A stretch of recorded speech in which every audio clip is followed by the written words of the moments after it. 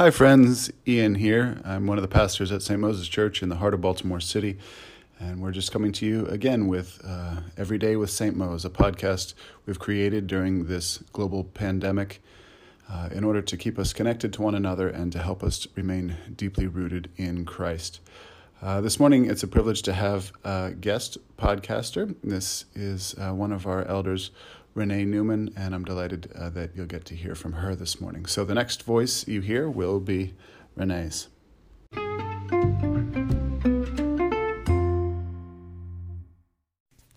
Hey, St. Mose. It's Renee this morning. The passage that I've chosen for reflection this morning is Psalm 136. And it's a psalm that was designed to be call and response to groups on opposite sides of the room calling out to one another. One calling out the history of God and the way that he has been with his people, and the other group repeating the refrain, for his steadfast love endures forever. And so I've asked a helper to help me read the passage this morning. Hello. Oh, give thanks to the Lord. For his steadfast love endures forever. Oh, give thanks to the God of gods. For his steadfast love endures forever. Oh, give thanks to the Lord of lords. For his steadfast love endures forever. Who alone does great wonders. For his steadfast love endures forever. Who by understanding made the heavens. For his steadfast love endures forever. Who spread out the earth on the waters. For his steadfast love endures forever. Who made the great lights. For his steadfast love endures forever. The sun to rule over the day. For his steadfast love endures forever. The moon and stars to rule over the night. For his steadfast love endures forever. Who struck Egypt through their firstborn. For his steadfast love endures forever. And brought Israel out from among them. For his steadfast love endures forever. With a strong hand and an outstretched arm. For his steadfast love endures forever. Who divided the Red Sea in two. For his steadfast love endures forever. And made Israel pass through the midst of it. For his steadfast love endures forever. But overthrew Pharaoh and his army into the Red Sea. For his steadfast love endures forever. Who led his people through the wilderness. For his steadfast love endures forever. Who struck down great kings. For his steadfast love endures forever. And killed famous kings. For his steadfast love endures forever. Sihon, king of the Amorites. For his steadfast love endures forever. And Og, king of Bashan. For his steadfast love endures forever. And gave their land as a heritage. For his steadfast love endures forever. A heritage to his servant Israel. For his steadfast love endures forever. It is he who remembered us in our low estate. For his steadfast love endures forever. And rescued us from our foes. For his steadfast love endures forever. Who gives food to all flesh. For his steadfast love endures forever. Oh, give thanks to the God of heaven. For his steadfast love endures forever. I've been struck in the past few weeks how many new resources have popped up on social media and in my inbox, especially in the Christian circles that I'm connected with. New blogs, new newsletters, podcasts, video resources. And it makes sense because as people and as Christians, we have that impulse to bring meaning and to find interpretation for what feels large and chaotic and uncertain. But the truth is that even as we try to find words and make sense and bring interpretation and meaning and answers, there are a lot of answers we don't have and won't have for a long time. There's a lot we don't know about how this crisis will unfold from day to day and from week to week. And there's a lot we don't know about how God will be at work in it, how he'll show up. There are a lot of promises we can't make about what will or will not happen.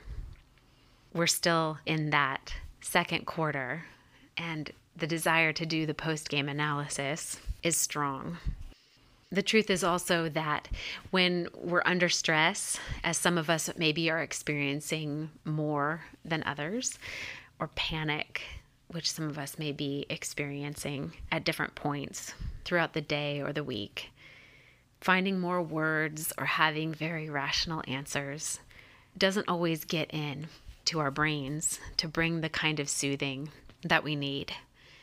If you've ever had a panic attack or walked someone through a panic attack, you may have encountered this technique that is often used to help someone in the midst of panic when their brain is kind of firing off with worry and overwhelming emotion.